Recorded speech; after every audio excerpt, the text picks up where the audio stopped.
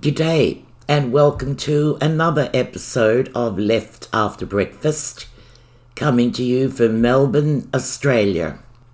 Broadcast from the studios of 3CR, your only radio left. My name is Susanna Duffy. In this episode, we'll look at some appalling sexist outrages, learn about some name changes for birds, consider the crisis of truth, or rather of lies, hear about a book that took 28 years to read, and delve into the history of a popular anti-fascist song. But first, when it comes to indefinite detention of refugees, it appears that Australian law doesn't matter. Indefinite immigration detention is unlawful, rules the High Court. The High Court is the highest court in the Australian judicial system. The functions of the High Court are to interpret and to apply the law of Australia, to decide cases of special federal significance, and to hear appeals by special leave from federal, state and territory governments. So the High Court has ruled that indefinite immigration detention is unlawful. Now the police want to influence immigration policy, and you can blame that entirely on Peter Dutton. For a retired policeman, he doesn't understand the most basic tenets of our legal system. See, put simply, so that even politicians from the far north can understand, the plan is that we, the people, elect parliaments. Once the parliament has been decided, the party with the greatest number of members forms government, and they make laws. They then vote on whether laws are passed and what those laws will regulate. This system works reasonably well if you have people with brains getting elected, though this isn't necessarily a foregone result. Dutton has emboldened the inspector plods throughout our wide brown land to believe that they are the policy makers. No, the police enforce the law. They don't enact it. It's a basic lesson in civics, really. The police are talking about re-punishing immigration detainees. This is particularly stupid, and it's particularly wrong. The detainees Dutton is so concerned about have already done their time, meaning that their debt to society has been paid. I know they're foreigners, yeah, but still, if you've served your sentence, that's considered enough, even if you're a foreigner. Australia doesn't run parallel legal systems, or at least we hope not. If you're convicted and you serve your sentence, then you're free to go after you're released, even if you're a foreigner. Dutton wants them to be re-detained. He appears to not understand that the High Court of Australia has ruled that further detention is unlawful. That means that the government has no choice but to release them, because the High Court said so. Instead of being locked up again, they should be compensated. Their indefinite detention was unlawful, and the reason that they're still in detention is because successive governments ignored the fact that many had nowhere else to go, either through statelessness or because if sent back to their home country, they would have been subjected to draconian punishment or death. What's particularly disappointing is the way that the Albanese government has so abjectly accepted Dutton's scaremongering and his confected moral panic. Yes, rapists and murderers exist within Australia's population.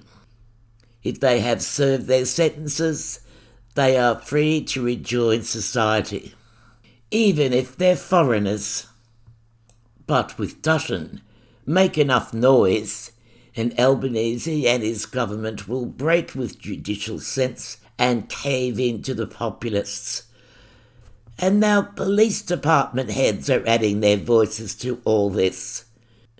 It's highly inappropriate, and that's a mild way of putting it. But here we are, looking to lead the disaffected and those who still cling to Australia's outdated and embarrassing past mistakes regarding immigration and race. And now I see, even those detainees without criminal convictions will be fitted with ankle bracelets. Oh, golly, you can't be too careful with foreigners, can you? The Attorney-General appears to have no opinion.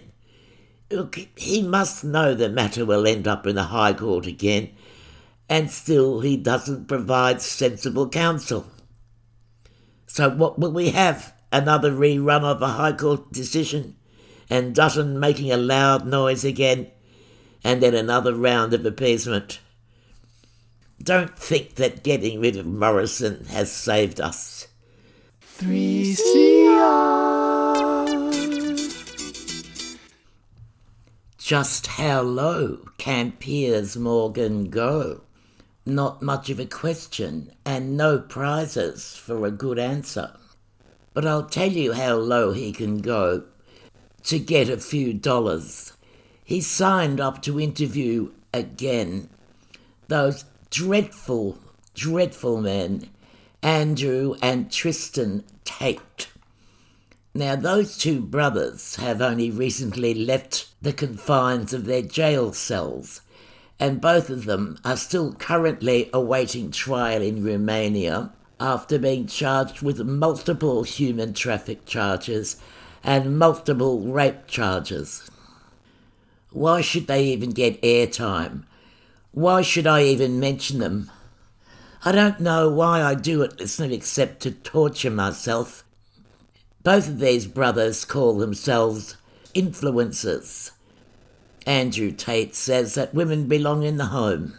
He says they are a man's property.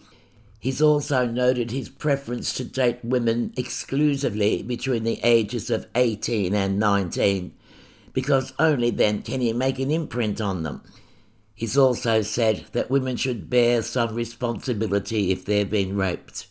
Now, this is the second time that Morgan has interviewed these brothers.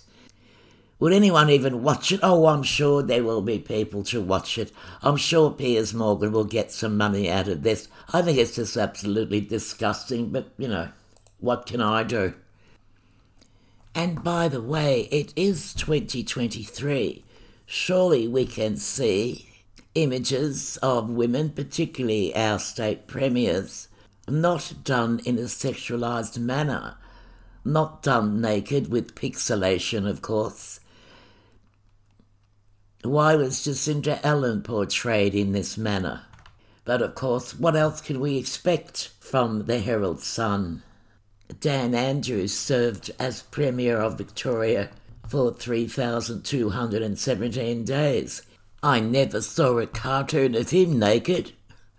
Have you? I'm not laughing. It's not funny. It's bloody disgusting. Well, if you weren't turned off by the Herald Sun before, I reckon it's about time you were. 3CR. Something a little lighter for you. It's about a book. Have you read Finnegan's Wake? Come on, tell the truth. Hands up if you've read Finnegan's Wake. Probably the most difficult book that James Joyce ever wrote. Possibly one of the most difficult books to read in the world. It just goes on and on in a language that I think Joyce just made up for that book. Lots of allusions, lots of Irish words and puns. Lots of puns in multiple languages. Yeah, not for the faint of heart. Joyce wrote it over 17 years and I almost finished it. But I had to put it down. It's like a dream sequence. But there must be people in the world who have actually read it. Or maybe, like me, just started it. Ploughed a bit of the way through but couldn't finish it. It's on my to-do list, so one day. But there's a book club in California, and they've been taking their time reading it because, as I said, it's not easy. But they have finished it. It only took them 28 years. So they started in 1995, showed up for monthly meetings at a local library, ended up in those lockdown years meeting on Zoom, and they reached the final page at the end of last month. So it took them 28 years. So it took them longer to read than it took Joyce to write it. I hope they got some pleasure out of it. By the time they'd finished, it would have been fun anyway. I'm sure they made some friends. But what can they read next? What can possibly come up to par with James Joyce Finnegan's Wake? And some little light news about names. What's in a name? The decision to no longer name birds after people in North America has ignited a wide debate within the scientific community over naming conventions. In recent years, eponyms, or scientific names based on real or fictional people, have made headlines for carrying negative connotations. Back in 2020, for example, the American Ornithological Society switched the name of the McCown's longspur, which is a sparrow-like bird, to the thick-billed longspur because it had been originally named after a Confederate Army general. And in 2022, Asian carp was rebranded as Kopi to make it more racially sensitive. Now that same Ornithological Society has announced it's renaming dozens more birds in order to remove harmful historical associations, and new names will be based on habitats and traits. Birds facing a rebrand include the Audubon shearwater, named after slave owner John Alberton, and the Scots oriole, named after the controversial US Civil War general Winfield Scott. Many scientists are also calling for rebranding to stretch to plants and animals. For example, there's a brown beetle called the Anophthalmus hitleri, as in Hitler, named after the Nazi leader. And there's a butterfly, Hypopter Mussolini, named after guess who. This all seems like a good idea to me. What do you reckon? 3CR. In her book, Lying in Politics, Hannah Arendt said, "The deliberate falsehood and the outright lie, used as legitimate means to achieve political ends, have been with us since the beginning of recorded history. Truthfulness has never been counted among the political virtues, and lies have always been regarded as justifiable tools in political dealing. But we should remember also that a lot of their lies are really needless, pointless, and inconsequential, but they do often regard serious policy matters. I mean silly, childish, inconsequential things. Perhaps we're just used to lies. After all, we've put up with quite a few over the years, haven't we? Worldwide lies, devastating lies. We remember Watergate, when it revealed that Nixon knew about break-ins to the Democratic Party headquarters, and he directed the FBI not to investigate it, and he went on to lie about it some more, and then lie again. Well, of course, he had to resign. But the biggest lie I can think of recent years is the invasion of Iraq. I don't like to think of Australia's role in this most catastrophic of decisions, but no one in the coalition of the willing escapes judgment. George Bush and Dick Cheney knowingly lied about Hussein's possession and development of weapons of mass destruction, WMD. Bush said Hussein had a massive stockpile of biological weapons. Former CIA Deputy Head Michael Morrell, one of the intelligence briefers for Bush, admits now that Cheney fabricated claims about Hussein's ability to acquire or reconstitute nuclear weapons. And the Shilkut inquiry paints a similar picture about the evidence deliberately ignored presented by intelligence agencies to the then UK Prime Minister Tony Blair. Lies. Outright lies. Of course, knowing that these were all lies means nothing to the people of Iraq, does it? Now, how about John Howard? We've never had a proper inquiry into the circumstances in which he led Australia into the invasion and occupation of Iraq. And the only parliamentary inquiry into the WMD intelligence failure wasn't given full access to the materials provided to the government. Now, at the very best, we can say that Howard was guilty of the same gross misjudgment as Blair, and the fault lay as much with their own eagerness for war as any intelligence failure about the threat posed by Saddam Hussein. And Howard, of course, was guilty of making Australia less safe from the threat of terrorism. Howard failed on the most basic responsibility of any leader, keeping his country safe. So the three of them, Bush, Blair and Howard, and other Western leaders like the Spanish Prime Minister Jose Maria Aznar, they are responsible for one of the biggest mass slaughters of post-war history. A death toll of Iraqi civilians numbering in the hundreds of thousands, as well as creating conditions for the rise of the Islamic State and the dominance of Iran in that region. They're responsible for all those deaths of army personnel from USA, UK and Australia, apart from the ongoing human toll. None of them have ever faced any accountability for deliberate lying about the need for an attack on Iraq. They still walk free, uncensured, apparently untroubled by the colossal disaster they bequeathed us. If there's no holding to account for an act of mass murder costing hundreds of thousands of lives, resulting from deliberate lies, one that's cost the West trillions in resources, one that continues to claim the lives of Iraqis and Syrians, former Western military personnel and Western civilians, then what accountability exists at all for political elites? Under what democratic system does John Howard escape even an inquiry into his actions? Overall, we think we're pretty good at seeing lies now, aren't we?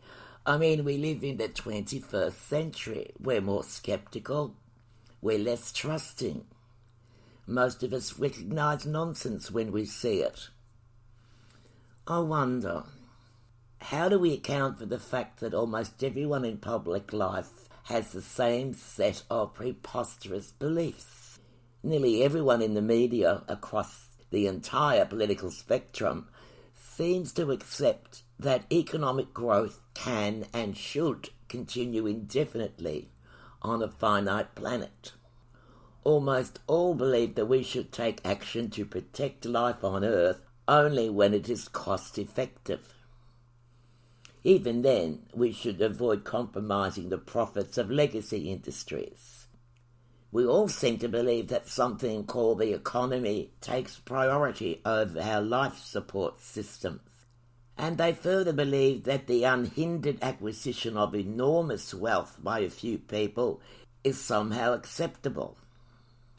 They believe that taxes sufficient to break the cycle of accumulation and redistribute extreme wealth are unthinkable. They believe that permitting a handful of offshore billionaires to own the media, set the political agenda, and tell us where our best interests lie is just fine. They believe that we should pledge unquestioning allegiance to a system we call capitalism, although they're unable to define it, let alone predict where it might be heading. No terror or torture is required to persuade people to fall into line with these crazed beliefs. Somehow our system of organised lying has created an entire class of politicians, officials, media commentators, cultural leaders, academics and intellectuals who nod along with them. We have a truth crisis, and it's much deeper and wider than we care to admit. It's systemic and just about universal. 3CR.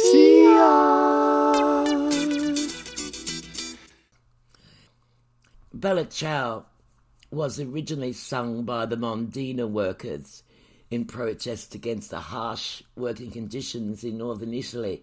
A Mondina worker was a seasonal rice paddy worker, a woman, of course, in Italy's Po Valley from the late 19th century to the first half of the 20th. The work of monda, weeding, was widespread in northern Italy in that time. The work consisted of removing weeds growing in rice fields, and it took place during the flooding of the fields from the end of April to the beginning of June every year, when the delicate shoots had to be protected from temperature differences between day and night.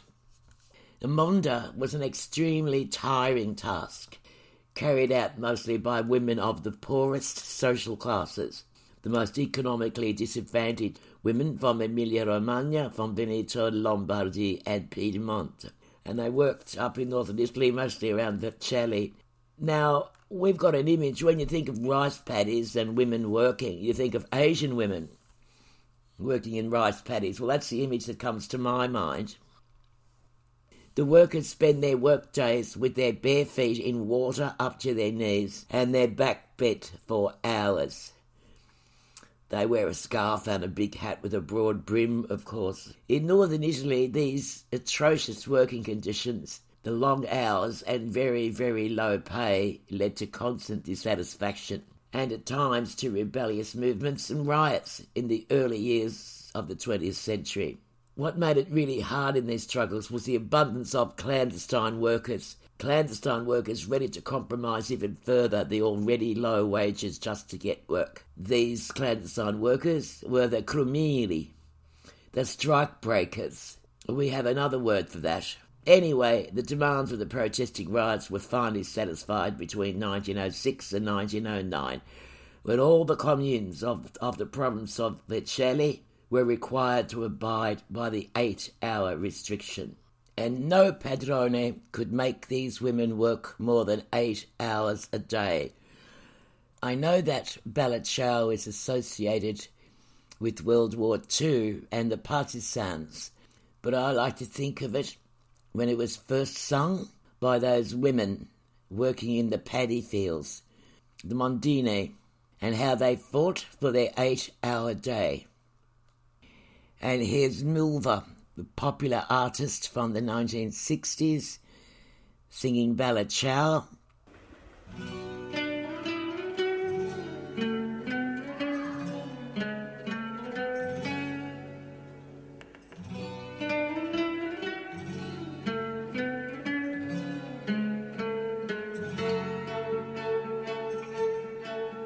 Alla mattina, appena alzata, oh bella ciao, bella ciao, bella ciao, ciao, ciao. Alla mattina, appena alzata, irisaia mi tocca andare, e fra gli insetti e le zanzare, oh bella ciao, bella ciao, bella ciao, ciao, ciao. E tra gli insetti e le zanzare, duro lavoro mi tocca fare.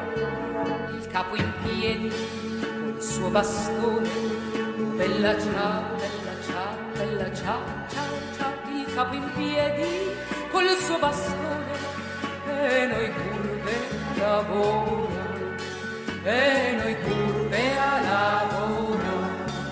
Il capo in piedi col suo bastone, oh bella ciao, bella ciao, bella ciao, ciao, ciao. Il capo in piedi col suo bastone, e noi curve a lavorare. La la la la, la la la. Oh bella ciao, bella ciao, bella ciao, ciao, ciao. La la la la.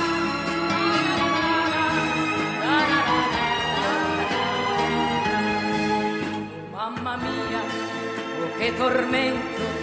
Oh bella ciao, ciao, ciao, mamma mia. Oh che tormento, io ti invoco ogni doma ed ogni ora che qui passiamo. Oh bella ciao, ciao, ciao, ed ogni ora che qui passiamo, noi perdiamo la gioventù. Ma verrà un giorno che tutte quante, oh bella ciao, ciao, ma verrà un giorno che tutte quante lavoreremo in libertà. Ma verrà un giorno che tutte quante lavoreremo in libertà. Ma verrà un giorno che tutte quante lavoreremo in libertà. In the words of the Mondina lyrics, there are all sorts of stuff about the horrific conditions, from the insects and mosquitoes to the boss's stick, the bastone, with which he would hit the curved backs of the workers. What a job, eh? Anyhow, in the 1940s, the song was adopted and revised by the anti-fascist resistance, and since then, Bella Ciao has been translated numerous times, performed by dozens of famous musicians, used at protests all over the world. Bella Ciao is a metaphor for freedom. Thanks for listening. Thanks for the ride. See you next week. Same time, same place. Until then, it's cheerio and ciao from Left After Breakfast. And I leave you with another popular anti-fascist song, La Brigata Garibaldi.